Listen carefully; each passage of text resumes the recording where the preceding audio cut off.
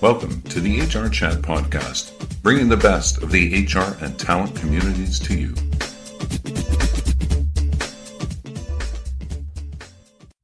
Welcome to another episode of the HR Chat Show. I'm your host today, Bill Banham. And in this HR Chat, we're going to consider how HR leaders can use AI for building leadership and culture. My guest this time is the awesome, wonderful Devani Vaishampayan.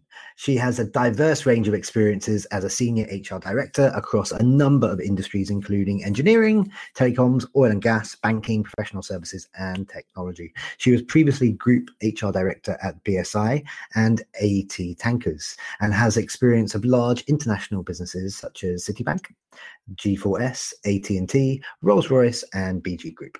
She is currently a non-executive director at the British Quality Foundation, England's Law Society, and a board mentor with Critical Eye. Devani was a finalist for the 2020 Asian Women of Achievement Awards Digital, listed in the 2017 Financial Times Ethnic Minority Leaders list, and the 2016 Cranfield FTSE 100 Women to Watch list. Devani is also the managing partner of HR Tech Partnership, an investment and digital innovation venture focused on the future of work. The fund invests in AI-based HR digital startups, and the firm also runs innovation hubs, helping organizations engage and learn about digital disruption in the workplace. Devani, thank you so much for joining me today. Welcome to the HR Chat Pod. Thank you so much, Bill. I really am looking forward to having an interesting chat with you. I want to chat to you a bit about artificial intelligence and how it continues to augment and replace roles within organizations. Where do you see AI being used around leadership and culture today and over, say, the course of the next 12 to 24 months? And what new tech is helping to augment work perhaps traditionally done by humans? The reality is, I think, AI and tech was always there. I mean, whether you're driving a car, which today is really 100% tech and not what it used to mean earlier in terms of, your actual mechanical engineering. Or if you're watching Netflix or you're listening to Alexa, I think all that uses AI in a big way. But if I step back again to how AI and tech is now is going to be far more relevant around the leadership and culture agenda. What the pandemic has done is, I just want to start with how the role of leaders and managers is rapidly changing because of a hybrid way of working. I think for leaders, the challenge is, how do you create a culture that is linked to purpose? How do you engage employees when they're physically not together? So I think that's one of the areas that AI and digital can help, and we shall look at that a little more. But the other big challenge that a couple of other challenges that leaders have, and I say leaders is probably more the senior leaders within the business, is skills and talent. I think business models are changing, and as a result of it, anticipating but securing the skills and talent is something that needs to be thought through and planned and focused on. Otherwise, it's going to make them less competitive. And in all this, I think modeling role behavior for leaders is becoming even more important. And it's difficult in a hybrid workplace. How do you make yourself visible? Conversely, I think when you're in a Zoom call, even the minutest of things gets noticed far more easily. So the other challenge I think leaders have now is, how do they become more visible role models? Now, the challenge facing managers is slightly different. And when I say managers, I'm typically talking of first-line managers, middle managers. And traditionally, I think they used to have teams sitting with them.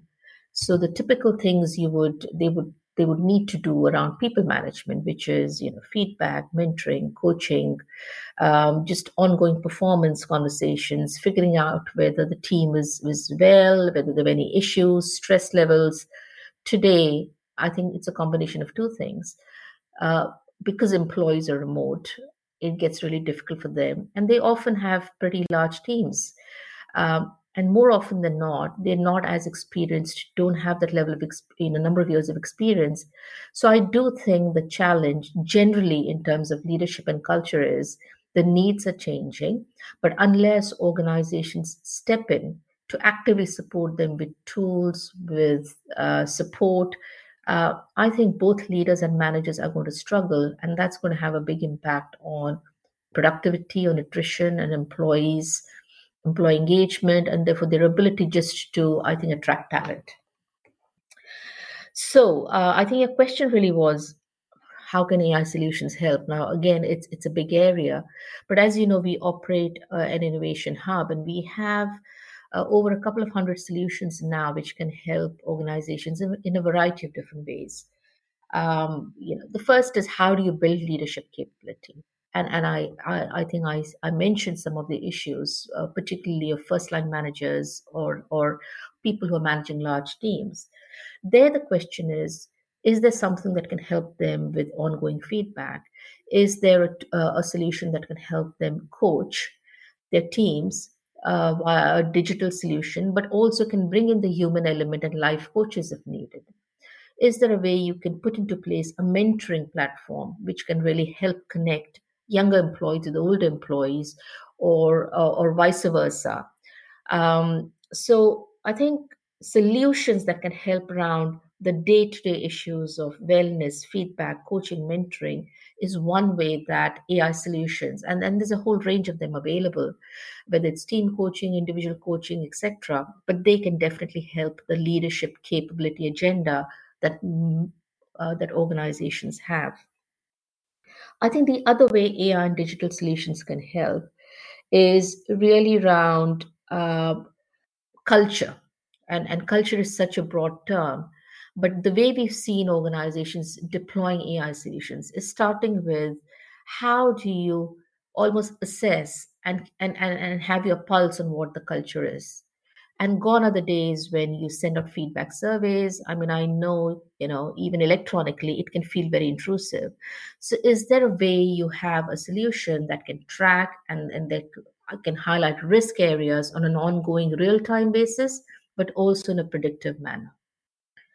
I think the other couple of areas where we've seen AI solutions being deployed is around keeping remote teams engaged, whether it is actual collaborating of ideas or even day to day. We're all used to WhatsApp, Facebook, and very used to digitally appreciating people, recognizing them, sharing news.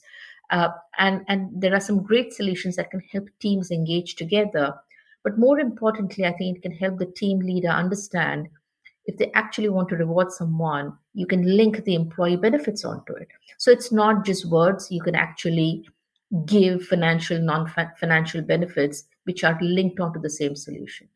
But I think from an organization perspective, what most of these solutions do, it helps you understand who are the good leaders, who are the ones demonstrating the real values, who are the ones who can keep teams engaged. And again, from a proactive basis, understand, is there a risk in a certain team? So you don't have to wait till employees leave to then find out that the team leader is probably not as effective.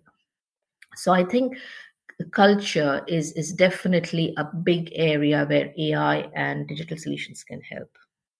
A very comprehensive answer there. And as part of that answer, you did touch upon some of the concerns associated with AI when it comes to privacy, and I'd like to delve into that a bit more with you, because you and I are both aware of all the benefit. Well, I'm sure you're aware of all of them. I'm aware of many of the benefits of using AI within the workforce in terms of assisting people and cutting down costs and increasing productivity, etc., etc. But obviously, there are a lot of concerns around people's data and their privacy. What are some of the concerns that corporate leaders have about the use of AI solutions from the conversations that you have? Maybe also, as part of the answer, you want to talk about how some technology can really monitor detailed aspects of employees' day-to-day lives. For example, scanning emails and putting out words from those emails in terms of helping with psychometric assessments. Yeah, so I think the two big concerns that I hear, leaders, business leaders, HR leaders kind of initially talk about when you talk about AI and digital solutions is, the first is ethics. And of course, what hasn't helped is some level of bad publicity about how things could go wrong or have gone wrong. So if you look at Amazon and the way it used AI in recruitment, and what it resulted in is a greater level of bias. But I think on the flip side, what it has done is it has again highlighted the need for thinking through about the design and how you use these solutions. And in a strange way, it also puts a spotlight on if there have been gaps, if there are problem areas, and if you just replicate what your current process is onto a digital app, that the chances are that if you had a bias in recruiting earlier, that's going to get magnified. So I think the understanding, managing ethics, and ensuring that you try and this is a new way to therefore almost remove some of the issues, problem areas, biases that could exist in your current way of doing things, is a topic I think that many business and HR leaders are keen to understand. And when we talk about the hub, I think that comes up as wanting to make sure. And of course, the biggest area currently, again because of the pandemic, is data privacy. Now, I think prior to the pandemic, I think data privacy was more about, rules and compliance and GDPR. But today, with the constant use of technology and, of course, some misuse by organizations at times, to almost spy on employees to make sure productivity levels are maintained, there is a concern about making sure that employees don't feel as if their privacy is being invaded.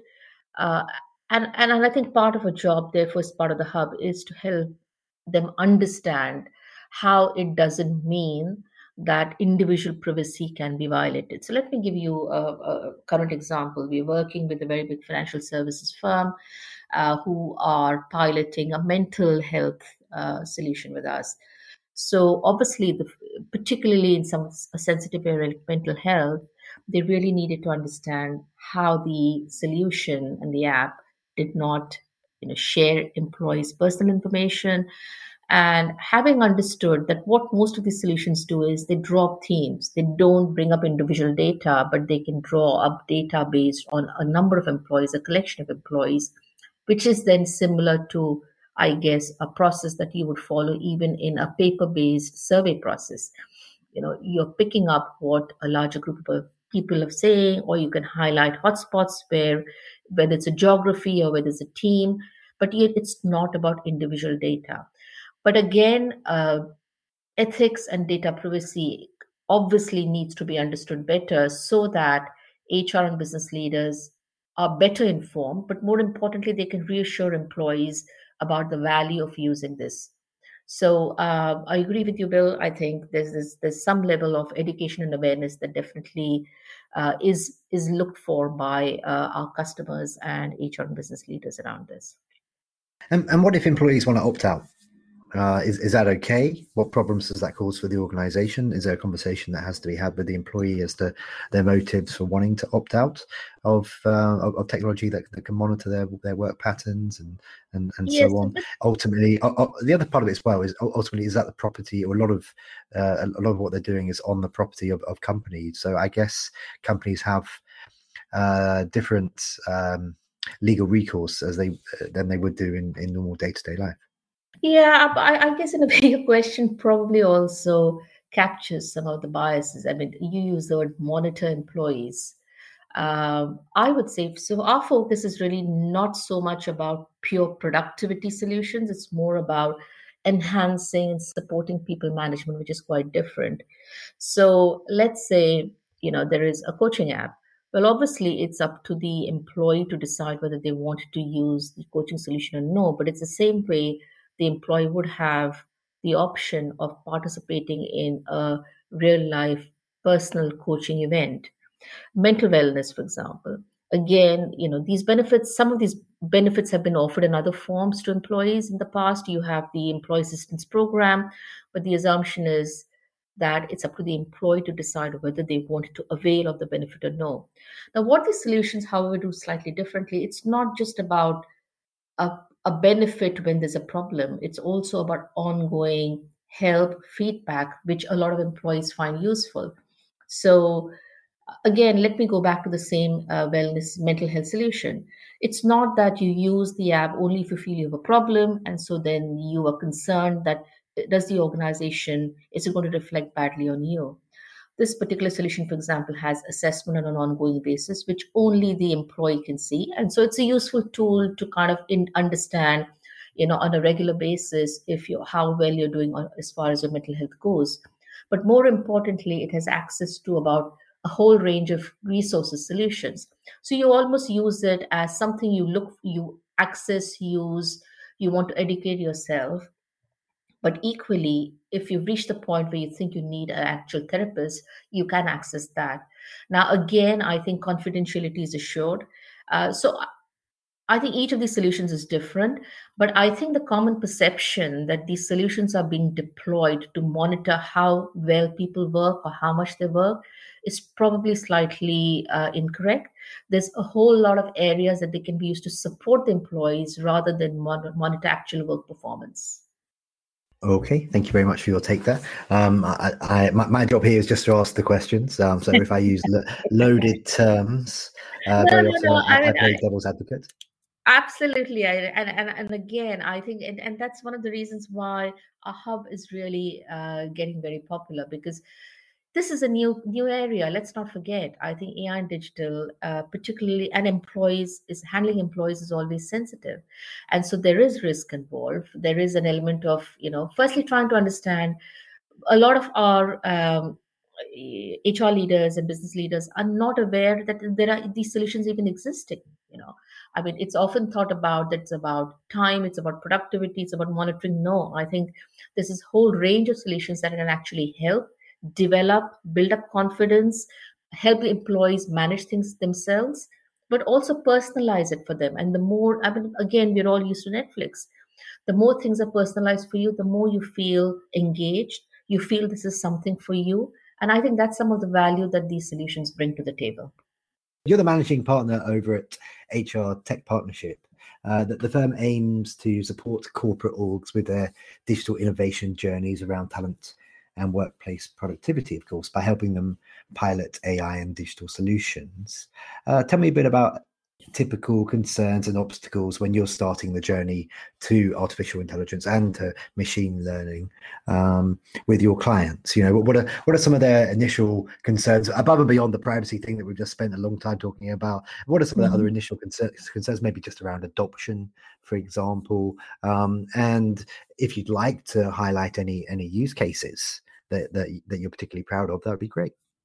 The first thing is this is a very new emerging area, and the ecosystem is very fragmented. So I think most of our clients are not fully aware about what is out there, and is there something that can really be useful, and which is why I think we always start with what are your people challenges. And I've been an HR director, but also people in my team are very experienced HR practitioners. And for us, this is very much not about this is fancy tech, and so you need to use it. It's more about what are your people issues? What are HR priorities? What do you think you need to do given the changing environment? And we start with that. But also, I think the other common concern that often people have is about quality. Many of these solutions are not large. They've not been around for a very long time. And so the question then again is, what is a quality solution? And particularly, I think, every other day they get bombarded often with information, news, but don't have the time or the expertise. And so I think the second concern often many of them have is we'd like to try something out, but obviously we first need to be assured of quality. The third thing is then cost, because budgets are getting tighter. And again, I think all of us are used to what traditionally cloud-based large HRIS systems have cost. And the reality is these AI and digital solutions are really a fraction of the cost. So typically, it's a monthly subscription per employee, which often, well, in pounds, it could be £5 to £10, or it could be $10 a month, which actually is nothing compared to investing hundreds and thousands of dollars in large systems, which are often very process orientated. And then I think added to that is often concerns about the ease of planning and integration. And I still remember my last group HR director role where we were looking to put in a new HRIS system.